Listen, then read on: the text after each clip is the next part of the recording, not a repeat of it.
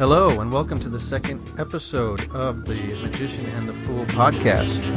You have just crossed over the train tracks from the virtual Alexandria, and you have entered the virtual Hermopolis. It's a little bit more of a rough neighborhood over here, but the rent is cheaper, so you gotta do what you gotta do.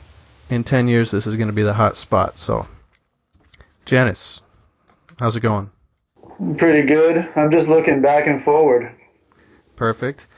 Okay, so we are continuing our series on ancient esoteric cosmology, and we started with classical Platonism, which I think we did an okay job setting the foundation. Just a brief recap of the classical Platonism. You have the ultimate supreme God, also known as the architect or the demiurge. From him come emanations, the nous or mind. In the mind you have the images, also called the forms, the archetypes, the universals, and these are the perfect example of all that exists in reality. What we have in reality is a flawed mirror image. We also have the world soul, which is created and is intertwined intimately with the movement of the heavens and the cosmos. And man, which is created and contains some of that world soul. We also talked about the Logos, which didn't make an appearance in the Timaeus as far as I could tell, but it was good to talk about. It's a fascinating topic, and I want to continue the dialogue on Logos. Logos, essentially, from my understanding, is a bridge between mind and matter. Does that sound right? Among other things, yes. On a basic level. And that kind of brings me to something I want to talk about as far as terminology really quick, is that something like the Logos is a perfect example. The term, there's no definitive agreed upon definition for that. It just depends on your context and the time you were living. So the Stoics had a different idea of the Logos than Philo of Alexandria, than the Apostolic Catholics, and the term is a little bit different depending on the context, but I think there's some core fundamental things that kind of bridge the different linguistic divides and the cultural divides that we can agree on. Do you think that sounds reasonable? I certainly do, and I would say that the Gnostic synthesis of the ecclesiastical apostolic Gnostics, I think they took all of those prior, perceptions or perspectives on the Logos, and they wove it all together and integrated it into something that made light of each aspect, and then Jesus became the embodiment of that Logos figure to the Gnostic Christians. But for the Hermetists, of course, that Logos figure was none other than Hermes himself, or Thoth Hermes, who then became Trismegistos, who became the guiding light. You could almost say the spirit of the Western mystery tradition. Right. And that kind of leads into today's topic, which is Hermetism and Hermes, and specifically the Poimandres. So why are we talking about cosmology? I think it's pretty important to start at the foundation. I'm going to reference the Gospel of Thomas quickly. The Gospel of Thomas, saying number 18. The student said to Yeshua, "Tell us how our end will be." Yeshua said, "Have you discovered the beginning, and now are seeking the end? Where the beginning is, the end will be. Blessings on you who stand at the beginning. You will know the end and not taste death." Janice, you're going to talk about the cosmogenesis of the Poimandres in the herpes. in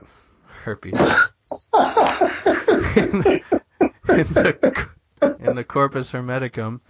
I think we need to just start over one last time. No. I'll edit this out.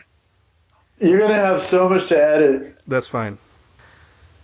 Okay, Janice is going to talk about the cosmogenesis found in the Poimandres of the Corpus Hermeticum, but I'm going to quickly just do a little bit of a comparison with the Secret Book of John. I'm going to read it quickly as I can, and I think it's very interesting to note how similar the beginnings of these two books are. The Secret Book of John, it's well known that the Christian version, the Christian edition at the beginning is probably a later edition, but regardless. Okay. From the Poimandres of the Corpus Hermeticum.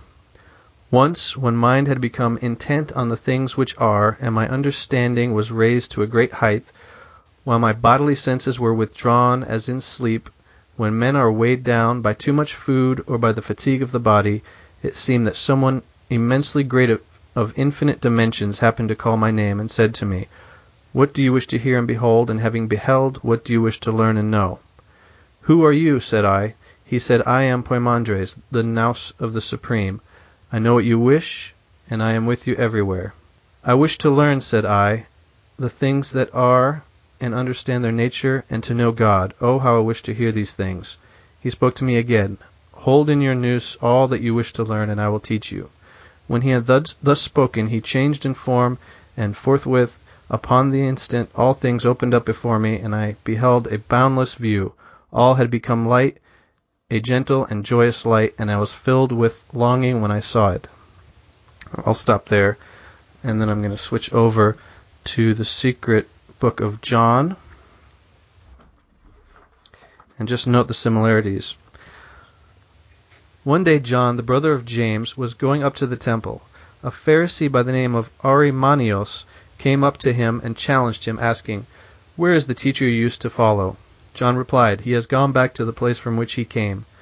The Pharisee said, "The Nazarene misled you, told you lies, closed your hearts, and turned you away from your ancestral traditions."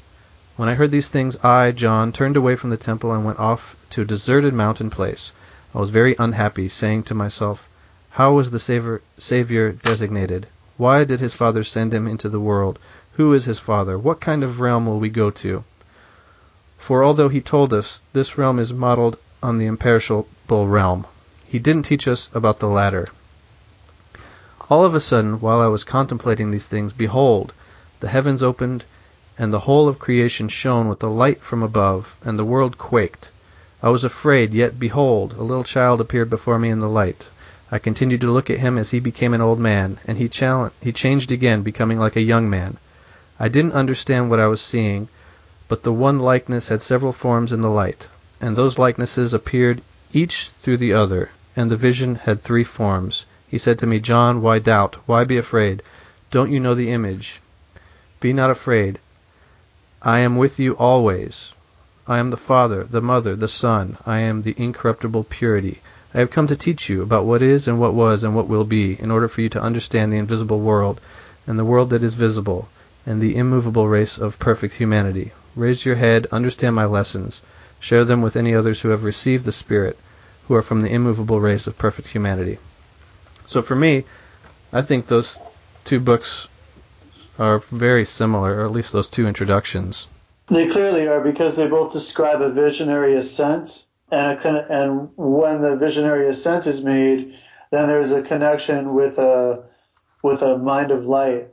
The mind of light remains immaterial in the Corpus Hermeticum. However, in the Secret Book of John, of course, it appears as a self-transforming monad, which emanates itself effortlessly into a shape-shifting trinity.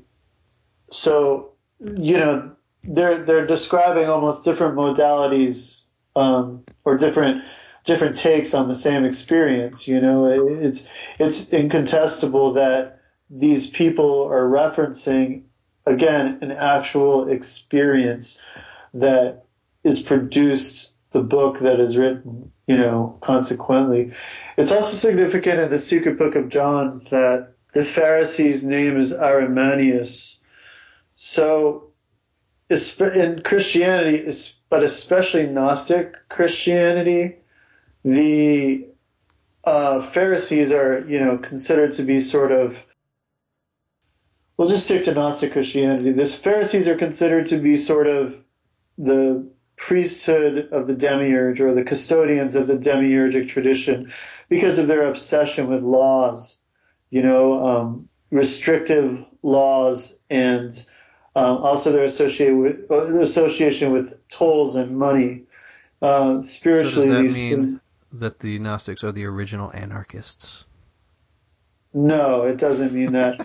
There's been a lot of talk about that lately. Gnostics are anarchists, Gnostics are Antifa, and I'm sorry, but the people who are saying those things are absolutely fools. They shouldn't be co-opting Gnosticism for their own idiotic proclivities. They should stick to what they know instead of speaking on things that they don't understand, because they make fools of themselves, and they also insult those people who hold these traditions to be sacred and holy. I agree. I think I hit a hot button, so let's get back on track. Sorry. I threw us off track. That's okay. I mean, it's simply true. Yeah. However, the Arimaneus also, so after we touch on that layer with Arimaneus, being a Pharisee, the tolls representing the tolls of the archons, or the payment they expect if you want to be able to cross through their gates, the legalistic aspect representing the lawgiver character of the demiurge. And so then these are, hypostatized into a figure of a Pharisee. And to further drive the point home, they give the Pharisee the name Arimaneus. Well, Arimaneus is just a Greekized form of the Persian Ahriman, and in the Zoroastrian religion, which has very deep ties to Gnosticism, and we'll probably get into that in our Simon Magus episode. But in the Zoroastrian religion, Ahriman is, of course, the god of darkness and evil. So a Pharisee with the name of the god of darkness is clearly a representative of the demiurge. It's also interesting because the demiurge is sometimes depicted as being lion-headed, and Ari in Hebrew, I believe, means lion. The Gnostics are famous for wordplay and double and triple entendres, so the point would not have been missed.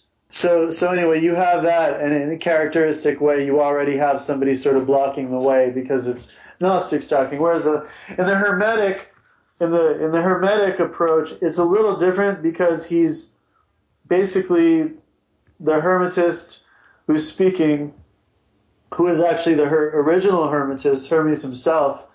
He's talking about, and we're talking about the man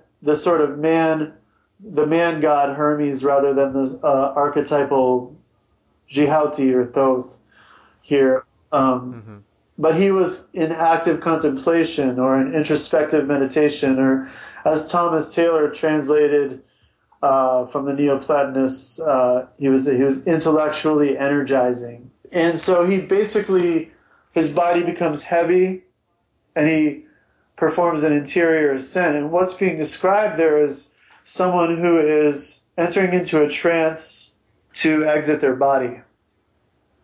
And I think it could be argued that the metaphor of ascending the mountain in the Gnostic narrative is also speaking of that, because symbolically the mountain in tradition represents the cosmos, and ascending the mountain is the same as moving through the cosmos, and to go to the temple would be symbolic of entering into the upper regions of the cosmos, where there's a connecting point with the celestial regions, the celestial realms. And in that case, then Arimaneus would be symbolic, very literally symbolic of the spirits that try to restrict our access to those areas. Mm-hmm. Yeah, I see John's heart as being very heavy in this first passage, where he's feeling a lot of maybe sorrow and depression, perhaps. Well, that actually reminds me a little of Proclus as well, who experienced similar depressions because he would experience the noetic ascent a unio mystica with the all or the one, but then he would have to descend again. And when he would return to the awareness of his body, sometimes Proclus was known to have gone into these heavy depressions. And I think, Plotinus. I'm sorry, Plotinus is who I meant, not Proclus. Please excuse that miscall. But so Plotinus, he'd go through these severe depressions. Now, Iamblichus's criticism of him, I think it was Iamblichus, it might have been Proclus, but I believe it was Iamblichus. His attitude was that Proclus hadn't propitiated the material daimons adequately. Plotinus. Yeah, Plotinus, that's what I meant. That the Plotinus hadn't adequately propitiated the material daimons, and because of that was suffering. And if he had engaged in his ascent in a more theurgic fashion, which would have been more balanced by sort of paying the toll keepers their due, you could say, then he would have been able to return from the ecstatic union with less of a damage, really, with less wear and tear. But that's an aside, but an interesting aside, I think, because when you're talking about Plotinus here, here's an actual human personage who was also doing the same thing that we're reading about in these two texts, performing the ascent. And I think that perhaps Plotinus, even though he vigorously argued against the Gnostics, it's funny because I think that Plotinus had some very Gnostic traits. Absolutely. And I think that there's an easy parallel to be drawn between Plotinus there and John, because also neither one of them would be willing to propitiate the material daimons. So, Janice, let's move forward. What about the cosmogenesis described in Poimandres, the actual birth of the material realm? Can you run us through it? So, essentially, Hermes Trismegistos, he went into an interior state. His body went into a state of quiescence. Now, before I move forward, I do want to draw a parallel to something. So the quiescent state that Hermes puts his body in is a parallel to the Hermopolitan myth in a sense, because the quiescence of the body, the weight of the body, where his bodily senses are withdrawn and his understanding is raised to a great height, this is an echo of the Hermopolitan cosmogenesis. In the beginning, there's a darkness and water. There's an infinite abyss that is at rest. And from the infinite abyss, an island of flame arises. So there's sort of an echo here, and I do believe it's significant because of the fact that you can see many Egyptian antecedents in their corpus hermeticum. And I think it's important in this day and age because of the, the sinister agenda of Casaubon to continue to reiterate and reemphasize the Egyptian influences because they are there. All right, so moving forward, this voice comes to Hermes, and as his mind is ranging and searching over everything, and he says, "What do you wish to hear and behold? And having beheld, what do you wish to learn and know?" "Who are you?" said I. He said, "I am Poimandres, the Nous of the Supreme. I know what you wish, and I am with you everywhere." So already he's identifying that he possesses knowledge of the inner mind of Hermes and that he is omnipresent. So he possesses omniscience and omnipresence. Hermes responds, "I wish to know the things that are and understand their nature and to know God. Oh, how I wish to hear these things." He spoke to me again. "Hold in your nous all that you wish to learn, and I will teach you." So this is significant because the nous of the Supreme, the nous of, you could say God, the universe, but any of these terms would be limiting. because it's transcendent to even those terms. You're talking about the supreme, the highest spiritual consciousness, the mind of the infinite. But the mind of the infinite speaks to Hermes and says, the spiritual mind of the infinite, the nous, and it says, hold in your nous these things. So he's also, the nous itself, with the big N, is saying, you have the same, within you, you have what I am. And in that, hold what I show you. You understand what I'm saying? Because of Hermetic as above, so below, the man or the god Hermes, he has the nous within him as well. And that's what enables him to receive the gnosis from the nous. If he lacked nous could not impart to him the salvific knowledge, which then in turn Hermes imparts to humanity. So Janice, would you agree that we all have the seed of Logos? And I think you mentioned this in the last episode, but is the nous not shared equally amongst all? Well, the Corpus Hermeticum says that Logos is spread out among all beings. It's distributed throughout all of creation, but nous is set up as a prize for holy souls. I personally lean toward that perspective. I'm not one to argue with Hermes. I don't think that, this isn't necessarily some, liberal egalitarian, everybody gets nous situation, Logos is available to everyone, and by Logos we may reach nous, but you have to be worthy. You have to make yourself worthy. So everyone is potentially able to find nous. I think that those people who desire nous desire it because of nous.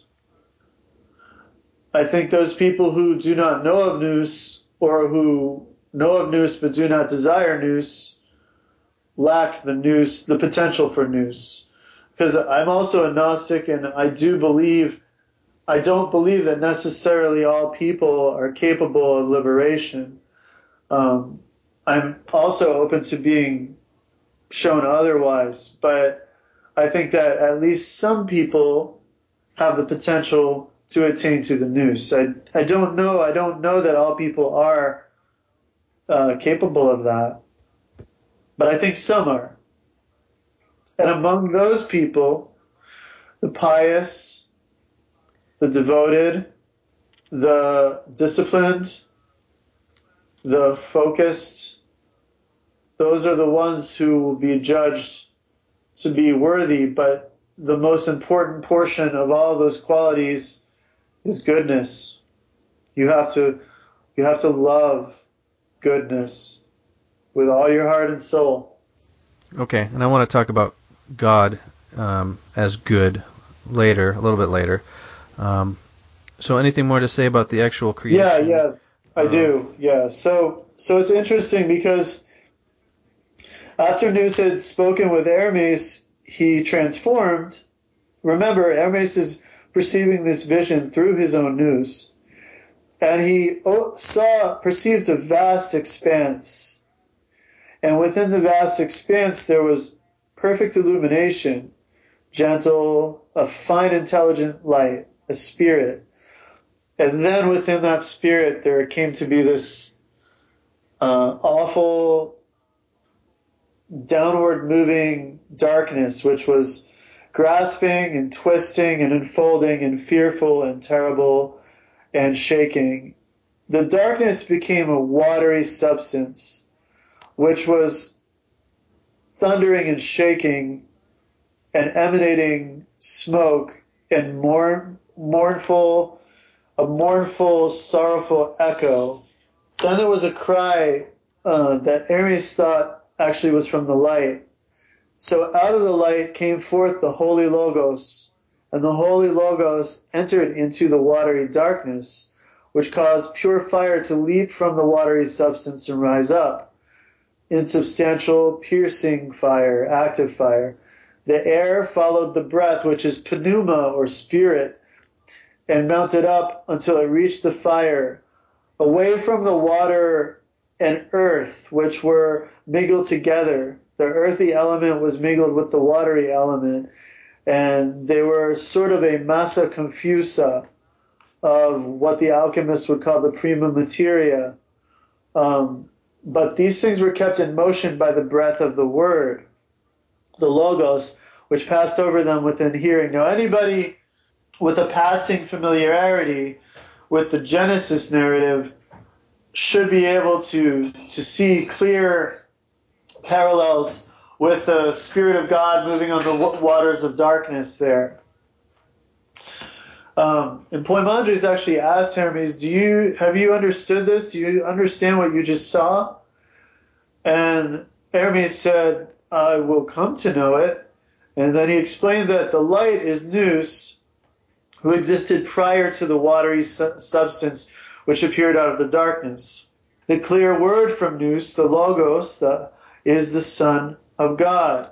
So again, we have these close parallels between the Christian Gnostic tradition and the Hermetic tradition. And then he says something very important here, which needs to be remembered by all aspiring Hermetists and all aspiring Gnostics. That, know this, he said, that which sees and hears within you is the word of the Lord, and Nous is God the Father. They are not separate from each other, for their union is life. So it's expressing that, again, like we talked about in the last podcast, Logos and Nous are not separate from each other. There's a union between them. There's a oneness between them. So is it saying that the combination of Nous and Logos is what creates life? Or it is life, essentially? Or is there a difference? I think it is life itself. And that even goes, I mean, we could riff on that too, because Sure. the union of Nous and Logos is life. Well, life in Greek is Zoe. Zoe is a name for Sophia, who is, of course, the maternal component of the Christian Gnostic Trinity. The feminine character of the Holy Spirit is Sophia, and she is that which links the Father and the Son. So when you say the union of the Logos, the Son, and the Father, the Nous, is life, to somebody familiar with the Gnostic tradition, that would make a lot of sense. So life is Zoe, which is an emanation of Sophia, Zoe Sophia, which in fact is actually, again, we're going back to the Genesis here, because Zoe Sophia is considered to be almost the holy guardian angel, or the spiritual self, or the genius of Eve. Mm-hmm. So she is Zoe. Life is considered to be the archetypal form. Now, in addition to that, life, the Zoe as an archetype, of course, is the reason the union. Zoe is the union between Logos and Nous is also because Zoe is the pattern of all patterns of all forms of life. So it is the pattern of all forms of life, like as one thing, which later differentiates into a multiplicity of beings. Very cool. Moving forward, when he had thus spoken, and also Nous isn't just like, he's just not always like this like happy-go-lucky guy. Like, Hermes, we're talking Hermes, is impressed with him in a way of like awe and almost terror at times, because you're dealing with a truly vast, magnificent, and infinitely wiser being than you, a being that knows the details of the contents of your own spiritual mind, not to mention every other aspect of you. That is the Nous. And so at one point he says, and when he had thus spoken, he looked at me full in the face for a long time, so that his form made me tremble, because of the sense of, there's awe, which is, You know, Stephen Heller made a great point once a long time ago where he said, where he was talking about in one of his lectures that the fear of God that people talk about, the fear of the Lord, might be better translated as the awe of the Lord, or the awe, because it's the sort of the awe that you have before something tremendous and supernatural. Think of the awe that you would have before, maybe the Northern Lights or a tremendous, the Grand Canyon. Grand Canyon, yeah, or tsunami or something. There's a sense of majesty and awe, but also it's almost a sense of terror just at the magnitude of what stands before you and how infinitesimally small you feel, in comparison to it. But after Nous had looked at him in the face, he saw in his own nous, that the light was in innumerable powers, having become an infinite world. He saw fire encompassed by a mighty power, being under command to keep its place. And he was seeing all these things by the word of Poimandres. He was amazed. And Poimandres said to him, you saw in Nous the first form, which is prior to the beginning of the beginningless and endless. So he saw the primal archetype, the archetype of archetypes. I find it pretty interesting that it's a mixture of fire and water. I mean, how much more opposite can you get? For me, that's a very kind of yin-yang symbology. I mean, fire mixed with water they're total opposites. And to be mixing together and then give birth to everything else is very interesting to me. Well, and anybody familiar with the Kabbalah will see, the Hokmah and Bina, the two spheres there. And I also think that anybody familiar with alchemy will immediately see in book 1, 5 in the Corpus Hermeticum, an allegory of the alchemical process, because you have this massa confusa, and then the elements are separated where you have the air and light and fire rising up and being separated, and then the earth and water remain mingled, and then those are kept in motion by the word, which is the breath. Now, any practicing alchemist would immediately be able to go, oh yeah, well that's talking about the alchemical process, absolutely. But really what it is that the alchemical process reproduces this cosmogenesis within the retort. Very cool. So then he asks Poimandres, whence did the elements of nature have their origin? So you almost anticipated what was next. He said, from the will of God. Holding the Logos and seeing the beautiful cosmos made one exactly like it, fashioned from her own constituent elements and the offspring of souls. Nous, God being male and female, beginning his life and light, gave birth by the Logos to another Nous, the creator of the world. This Nous, being the god of air and fire, forms 7 powers who encompass in their circles the sensory world, and the governance of these powers is called destiny.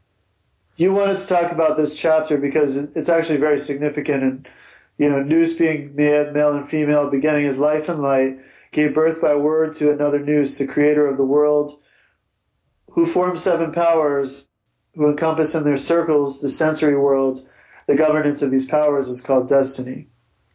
So yeah, this brings us to another topic that I want to touch on, was this term this designation of another Nous. And you also find later in the Corpus Hermeticum reference to the second god, also the brother of man. This is definitely describing a demiurge type character. Yeah, I mean it's unarguable evidence because so you have the primary Nous, which exists really in a more immaterial realm, being impure in its nature. This Nous emanates via the Logos, indicating that the Logos is actually prior to the demiurge. So the Logos, again, we've talked about it in the past podcast. The Logos is among other things a form-giving principle. So the Nous emanates, and through the Logos, this second God comes into being. And then this second God emanates 7 powers from himself, 7 rulers, who are the rulers of the material world. Now, when it talks about they encompass in their circles the sensory world, and their governance is called destiny, what it's talking about is the movement of the planets and the influence of the planets of the cosmos on the fate of beings on Earth. Mm-hmm. And that's destiny. That's what's predicated by astrology. Right. Is the idea of this destiny. Right. This demiurge, which is basically just called the cosmos, is also called the brother of man. So man, jumping ahead, is like the Adam man from, oh God, maybe is it the hypostasis of the archons, like the anthropos, the cosmic man. Yes, yeah. And this is the same cosmic man, or the man of light, you could say, that when the demiurge says, well, there's no one but me, and then Sophia says, you err, you sin, Samael, there's the man of light. And then he sees in the water as the reflection of the celestial man. So again, we see this in both traditions. Another parallel, the idea that the cosmic man is actually prior to, or ontologically prior, or you could even say superior to, the God who's created this sphere. I think it is the Secret Book of John also. They talk about this cosmic man coming before. Yeah. And so that's significant, because it is almost a wake-up call to sleeping humanity to say, wake up. Listen, you come from a place that is superior to this realm, and you are not subject to this ruler because you are from something higher. You actually have authority over this ruler. But it has to awaken. That's the key, and that's what all of this is aimed toward, is the awakening of the man of light. I think maybe it's in the Gospel of Philip, or it's in the Gospel of Thomas. There's a saying that there is a man of light within the man of light, and he lights up the whole world. And that man of light is nothing other than the anthropos in each illuminated human being, because each human being who awakens to gnosis, the anthropos awakens within them. The Adam who is sleeping in each man, or Eve in each woman, the spiritual Adam or the spiritual Eve of each man or woman, when they attain to the gnosis of the light, that awakens within them. Okay. This may or may not be a good segue into the next topic I want to talk about. Since we're talking about the cosmic man and the spheres, perhaps this is a good way to segue in.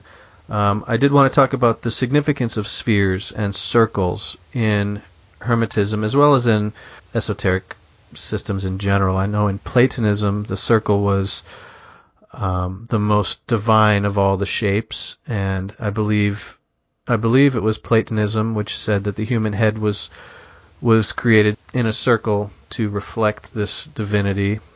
So what can you say about circles and spheres, and how do they relate, and what's their significance? Well, it's good you brought that up, because that's in the narrative. That's the next thing that's discussed, actually. Okay. After the 7 powers are discussed, the Logos then leapt from those elements and back to the creator nous, and the downward moving elements of the creation were left behind to settle down into matter. So, we're talking about this spiraling, almost like a spiral nebula or a galaxy, or, again, we're talking cosmogenesis here.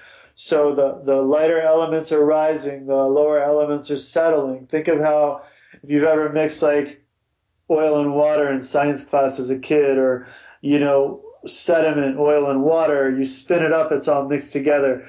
Then as it slows down, the heavier elements come to rest on the bottom, the medial element in the middle, and then the lighter elements on top. So this is kind of like describing the process that occurred. Now, Nous, the creator, remember this is the second Nous, together with the Logos, took the spheres and spinning them around with the rushing motion, caused those things he had made to revolve, and he allowed them to revolve from no fixed beginning to an end without limit, for it begins where it ends. This is depicted sometimes in antiquity by the Ouroboros, the serpent swallowing its own tail. This at times is associated with Kronos or Saturn, of course, but as well it represents, generally speaking, the movement of cosmic time, the movement of the cosmos, the revolution of the spheres. The harmony of the spheres. Yes, yeah. So, and it's significant because at this point in the narrative, it describes how these rotating spheres produced different things. The downward moving elements brought forth the Nous brought forth through these rotating spheres living beings without speech, animals, from the downward moving elements, and the air element produced winged creatures, and the water the creatures of the water. Then earth and water were separated from each other, so now we see earth and water being separated where before they were actually congealed. Okay? And then the earth brought forth from herself animals, reptiles, beasts, wild and tame. So at this point then, before we get into the reflection thing, I want to go back to the spheres and circles. So in the Corpus Hermeticum, it talks about how the universe is made of interlocking spheres or circles which move in contrary directions. So it's a contrapuntal movement, and they move each other. So there is a counterpoint, point and counterpoint. It's like a chiaroscuro almost, or like you were talking about yin and yang. It's not dissimilar to that, but the symbol I like to use to contemplate this is actually the caduceus itself, because you see the spiraling serpents around the central staff. At each level that the serpents spiral, if you were to look at it in 2 dimensions, you might see a circle, but in 3 dimensions it becomes a spiral. The spiral motion is the same motion of the universe. It's like the cosmic clock. Mm-hmm. So this is a very important thing to understand. It's a very central concept in the Corpus Hermeticum, and therefore in Hermetic theology, the idea of the contra-rotating spheres. Okay, I prefer the stripper pole. But the same kind of motion, and yeah, we're going to move into that topic, book 2 of the Corpus Hermeticum, if you're good to do that. Yeah. Okay. Did you want to talk about the reflection? Do you think we should do that first? Does that seem to fit? Yeah, because it's next to the narrative, actually. So.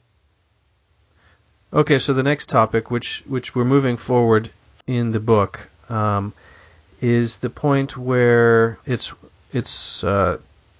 line 12 or saying 12. I don't know how you want to define it, but God creating man and man in God's image in Poimandres. Can you speak to that? Because for me, when I read that, there's this looking into the water, or God looking at his reflection. So I don't think it actually talks about water, but it's God looking at his own reflection in man and loving that man resembles God. And for me, immediately that speaks to Narcissus and that whole legend. and also this connection when we start talking about looking into a mirror, looking into the water, the barbello and the first thought and this watery kind of significance. Oh yeah, well, I think it goes very deep. Narcissus is very much a part of this. So Nous brought forth man, and man loved Nous, or I'm sorry, Nous loved man as his own child, because Nous contained the form. Man contained the form of Nous, right? What's interesting, and so then after man had observed in the Father the creation of the Creator, man also wanted to be a creator. And so in order to do this, man had to then sort of come into being or be begotten in the Creator sphere, because remember, Nous is actually in a higher sphere than the second Nous. The Creator God or the Creator mind is on a lower tier of reality than the pure Nous. So the human who wants to participate in the act of creation then has to sort of descend or become embodied or become begotten in the sphere of the Creator. Okay, so are you saying that it's the Creator God looking at man as a reflection of himself? I didn't catch that. No, I'm saying the pure Nous is looking at man that way, but then man seeing the process of creation and the creation of the Creator, man wants to participate in that as well. And so then man enters into the next tier down where the Creator Nous is present. And that's why the Creator Nous is being described as his brother. Right. So man contains not only the celestial Nous, or rather, I don't want to say celestial, that's not totally accurate, but the higher Nous. Man is not only of the higher Nous, but then acquires a nature and character in himself also of the second Nous, or the Creator Nous. This is significant because it says that man, it's not that man is just like, it's not like saying mankind or man, you come from the highest Nous, but you're trapped by this lower Nous. You know what I mean? Or you're in this lower realm. It's saying, man, you not only have the power of the upper Nous, but you also are a brother to the Creator of this world, and you contain the same powers that the world Creator holds. So it's showing man as a literal equal of the demiurge. Right. For me, it's reminiscent of what we talked about in the last podcast of the Platonic cosmology, where man is given essentially the leftovers from the cosmic soul, but nonetheless, he still shares in the cosmic soul. He's not elevated to the same level as he is in the Hermetic system. Right. Well, it gets even more interesting then, too, because man possesses this sort of enthusiasm at that point. After participating in the process with the Creator, man wants to take it even further. Mm-hmm. And so man then goes another step, and he wants to break through the circumference of the spheres, the planets, the seven, and come to know the power of the one who was set in authority over the fire.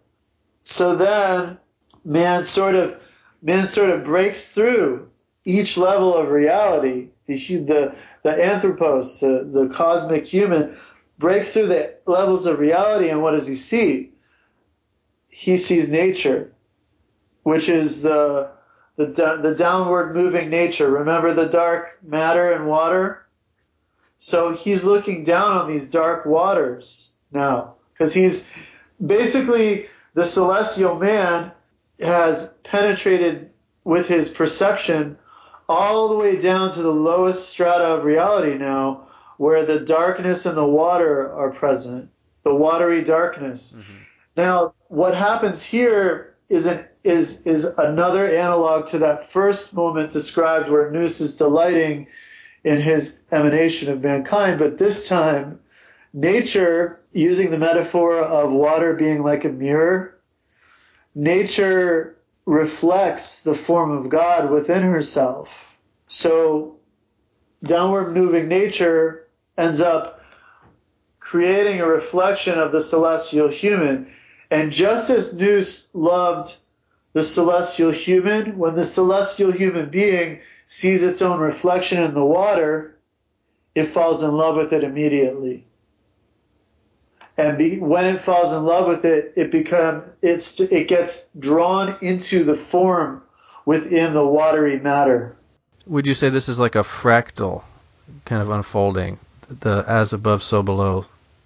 It's very as above, so below. There's absolutely an analogical process going on here, because we have Nous emanating man who is in his image, and then we see man looking down into nature, and then nature reflecting man, and man entering into the reflection.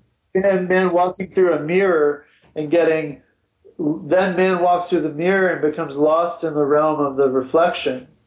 And this necessarily isn't a great thing. I mean, the story of Narcissus is not necessarily a positive story. There's definitely a neurosis. Yes, and I think that there's so much going on here that you can unpack too, because there is this positive turn here where it describes nature as being in love with man, and nature having enfolded her beloved, taken her beloved, enfolded him completely, and they united, for they loved each other. So there is this sense of, the cosmic human falls in love with its reflection, of course, because the reflection of the cosmic human is actually an image of Nous.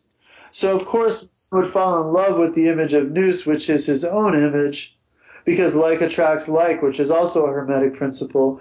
But by falling in love with this image, there ends up being a union between that which is temporary, changing, and impermanent, and that which is permanent and eternal. And so then the Corpus Hermeticum says, of all living beings on earth, man alone is double, mortal because of the body, immortal because of the real man. For although being immortal and having authority over all, he suffers mortal things which are subject to destiny. Then, although above the harmony of the cosmos, he has become a slave within it. He is beyond gender, as he has been born from a father beyond gender, and he never sleeps, as he is ruled by one who never sleeps. So you see here the dual nature. Yeah. Man. This reminds me of the view that Plotinus had of the soul, which I think Iamblichus disagreed with, but Plotinus believed that man had soul on earth, and then there was also kind of a soul that remained up in heaven, and that seems like what's being talked about here. Yeah, it's absolutely. It's the mystery of the twins, mystery of the double, because there is an element of the celestial that never departs, of the upper realm the upper man that never leaves the upper man. And likewise, but in man there is a mystery, because there's a uniting of heaven and earth in the human being. The human being is literally that joining point, that union point, where the upper realities and the lower realities meet in one thing. You can also see pretty clearly, at least I can, the book of Baruch here as well. Oh yeah, where Elohim and Edom fall in love. Edom essentially being earth or matter or nature, and it's nature. Sorry, and yeah, it's very similar. Yeah, I completely agree with you. And we might actually want to do a show to talk about the book of Baruch, because it's a fascinating text, and it's not quite like any other text. So, it is and it isn't. Yeah. So, to make a long story short, nature ends up bringing forth actually 7 human beings, each one of the nature of each of the 7 spheres, the 7 classical planets, according to the Ptolemaic scheme. And then man ends up after that then becoming material and separating into gender, because prior to this everything is androgynous, which is a throwback to the Platonic myth as well. But after the separation of the 7 humans, then after this cycle of creation, and it actually calls it a cycle of creation, the bodies produced was after this point, the bodies produced then began to separate into the dual gender.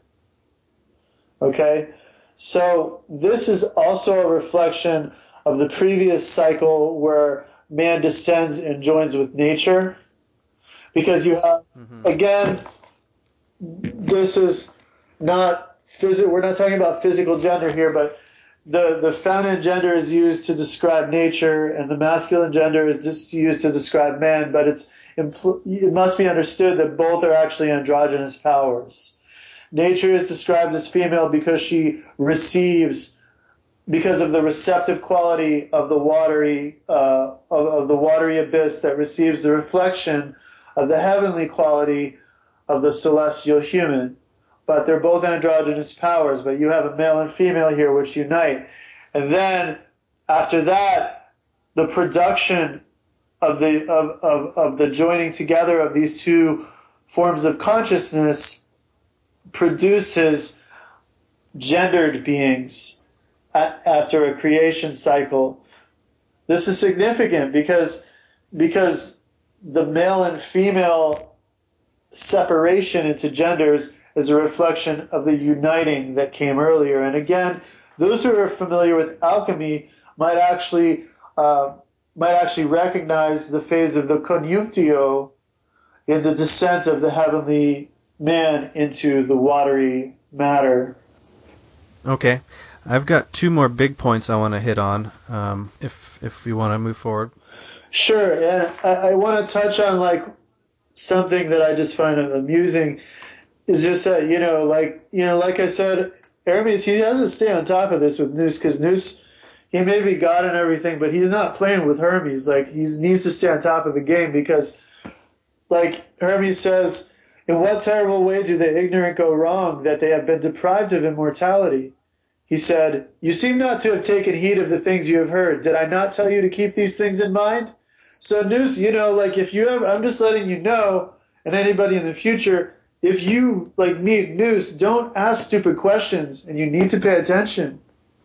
There are a lot of kind of Zen Buddhist dialogues between teachers and students, and not even Zen, but just Buddhists in general, that are very similar, where you have this student who's very willing to learn, but hasn't emptied his cup quite fully, and the teacher is constantly kind of making sure he's on point. Yep. Yep, it's true. So what were those points you want to touch on? God being good, and God is explained and described as being good in the Corpus Hermeticum, the ultimate God. Would you agree with that? Yes, very much so. Okay. And this is, obviously Plato's God was called the Good, and in the book of Baruch, again, the ultimate God is called the Good. So there's a theme here that God is good. But for me, I struggle with this idea of goodness, and it's maybe just me being naive, but I did find some very interesting things that made me kind of change my mind in the Corpus Hermeticum. For me, God being good, it's hard to wrestle with that, and I know a lot of people wrestle with that. Just the mainstream religious people wrestle with, well, if God is good, how can there be evil? What I found in the Corpus Hermeticum, which I found very valuable, is a kind of a via negativa. So God is good because he's lacking things that make him evil. So he doesn't take, he only gives. Right. So it's just an overflowing fountain of charity. Yes. There's no taking. He lacks nothing, so which means he desires nothing. So there's no wanting, which creates suffering. That wanting. He can't lose anything because he has everything. Right. So he can't grieve. He can't grieve over anything. So all these things like grieving, losing, taking, these all create suffering and evil, essentially. And there's no one mightier and no one wiser So there's no possibility for any kind of jealousy. So for me, this is a great way to explain how God is good. And it reminds me going back to the Secret Book of John, once again, this via negativa. So not all of the Secret Book of John is a negative theology. There's definitely some positive descriptors used, but in the Secret Book of John, the one is without boundaries, cannot be investigated, cannot be measured, cannot be seen. It's inconceivable, no one can comprehend it, indescribable, incomprehensible, not perfect, not blessed, not divine. It's neither physical nor unphysical, neither immense nor infinitesimal. It's impossible to specify in quantity or quality, for it's beyond knowledge. It's not a being among other beings. It's vastly superior, but it's not superior. So this use of paradox is pretty powerful. And in the Sophia of Jesus Christ, it also has a similar way to describe God. It's he has no birth. For everyone who has a birth will perish. He has no beginning. Everyone who has a beginning has an end. No one rules over him. He has no name, for whoever has a name is the creation of another. So I think this is really, for me, a great way to kind of warp my mind and see God, and that descriptor in the Corpus Hermeticum of how he is good plays right into this, and for me it helps me see this goodness. I think that was really well said. I thought you succinctly summarized it.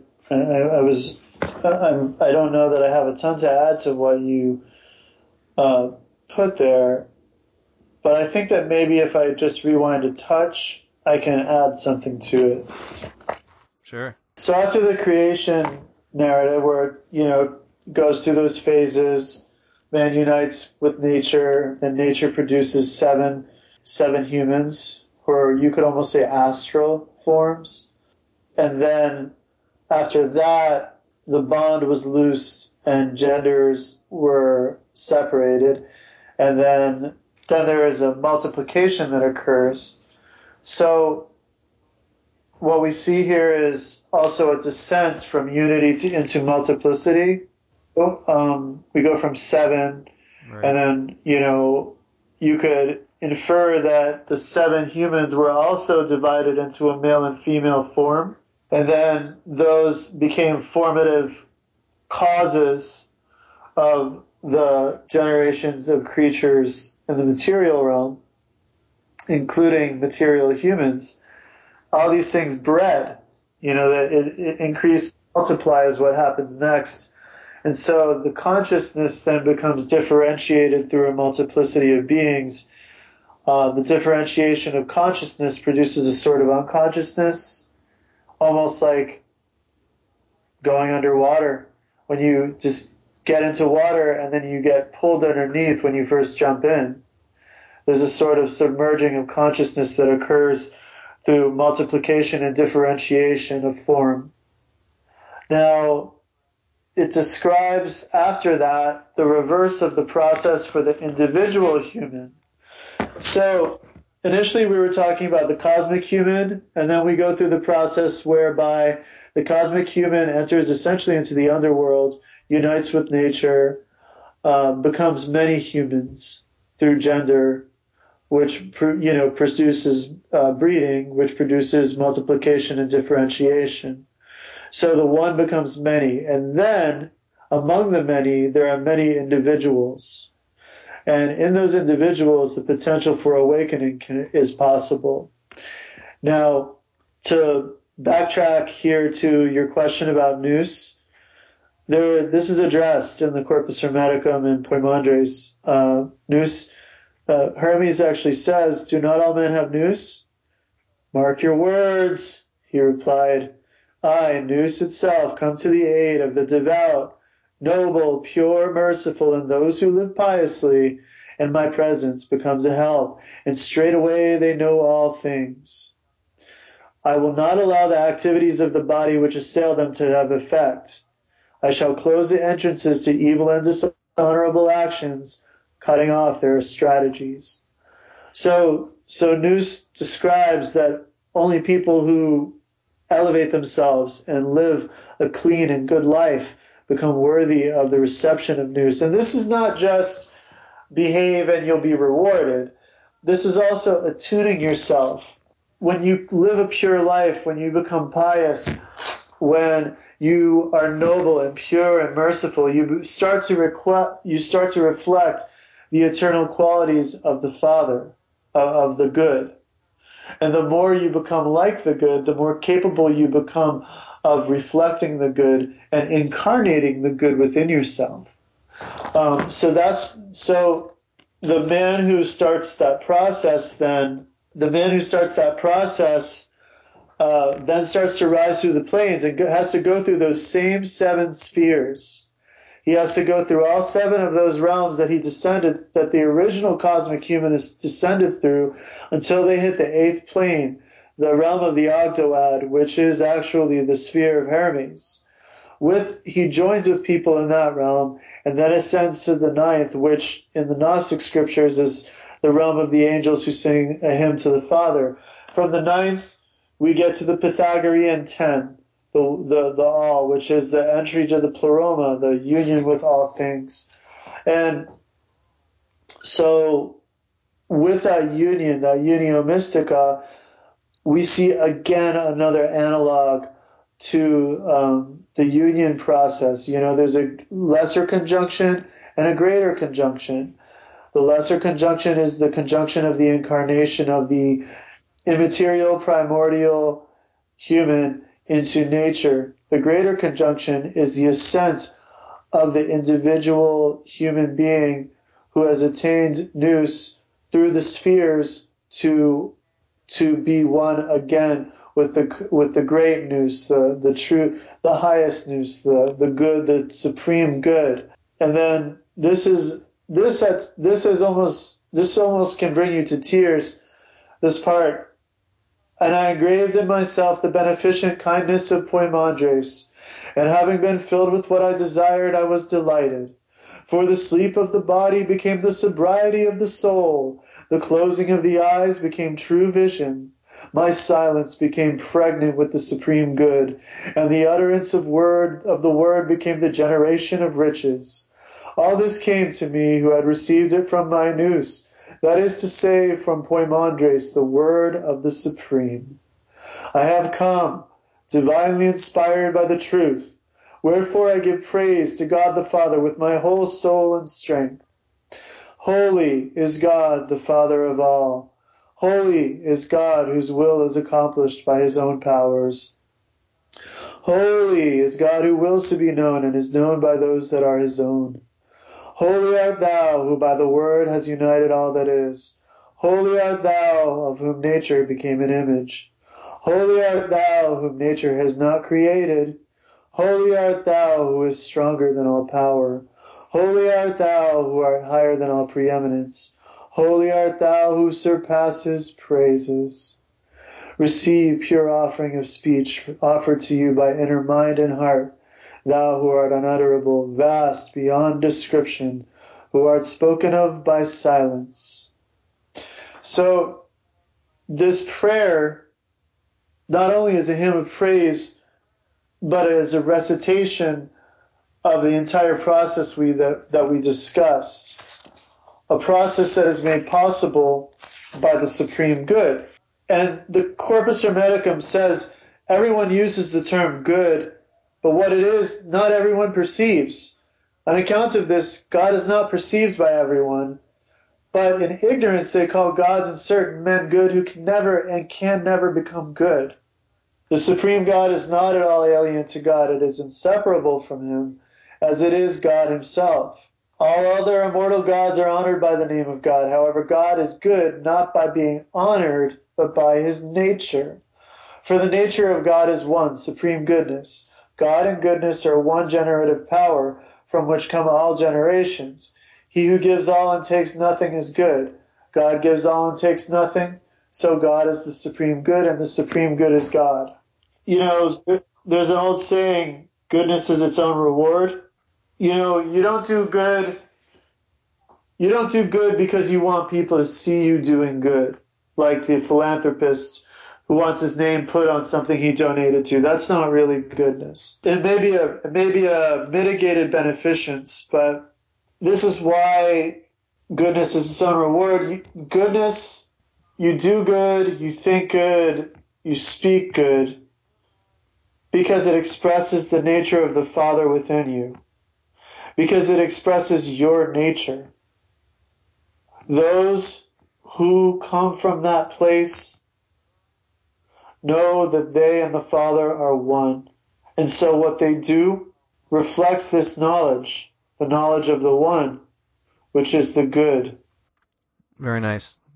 Thank you, Janice. Well, there we go. The second episode is complete, and we had a lot of fun with that one. I think we were able to go pretty deep. There was a ton that got edited out. There's a lot on the cutting room floor, mainly me mispronouncing words, but it's better that you didn't hear all that, although it was pretty funny. Next episode, I want to continue on the Hermetic theology and go a little bit deeper into that. I'm sure that will be very easy to do. There's just so much material and so many different roads we can go down with this. So that's what we're going to do next episode. I just want to say a special thanks to everyone who gave us support and gave us positive feedback from our last episode. All those 12 people on Facebook who liked us, thank you. That was awesome.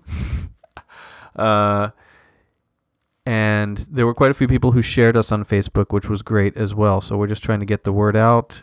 We're really just trying to start conversation. That's pretty much it. We want conversations to happen, and if we can illuminate some things that someone hadn't thought about before, then mission accomplished. So thanks for the Facebook likes, especially Mr. Fijnana Nath.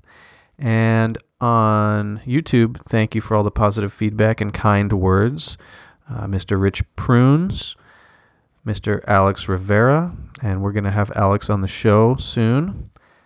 Mr. Vayu Tiger, and Jan Roxit. And Jan shared us to her study group on Facebook, Neo Esoteric Mystery School, so please check out what she has going on there. Okay, I think that covers it, and it was fun. Hope you liked it. If you didn't, well, send emails to Janice. You can attention Janice at admin at the Magician and the Fool podcast. Seriously though, you can check us out on YouTube. You can check us out on Facebook and our website, themagicianandthefool.com. Okay, see you next time.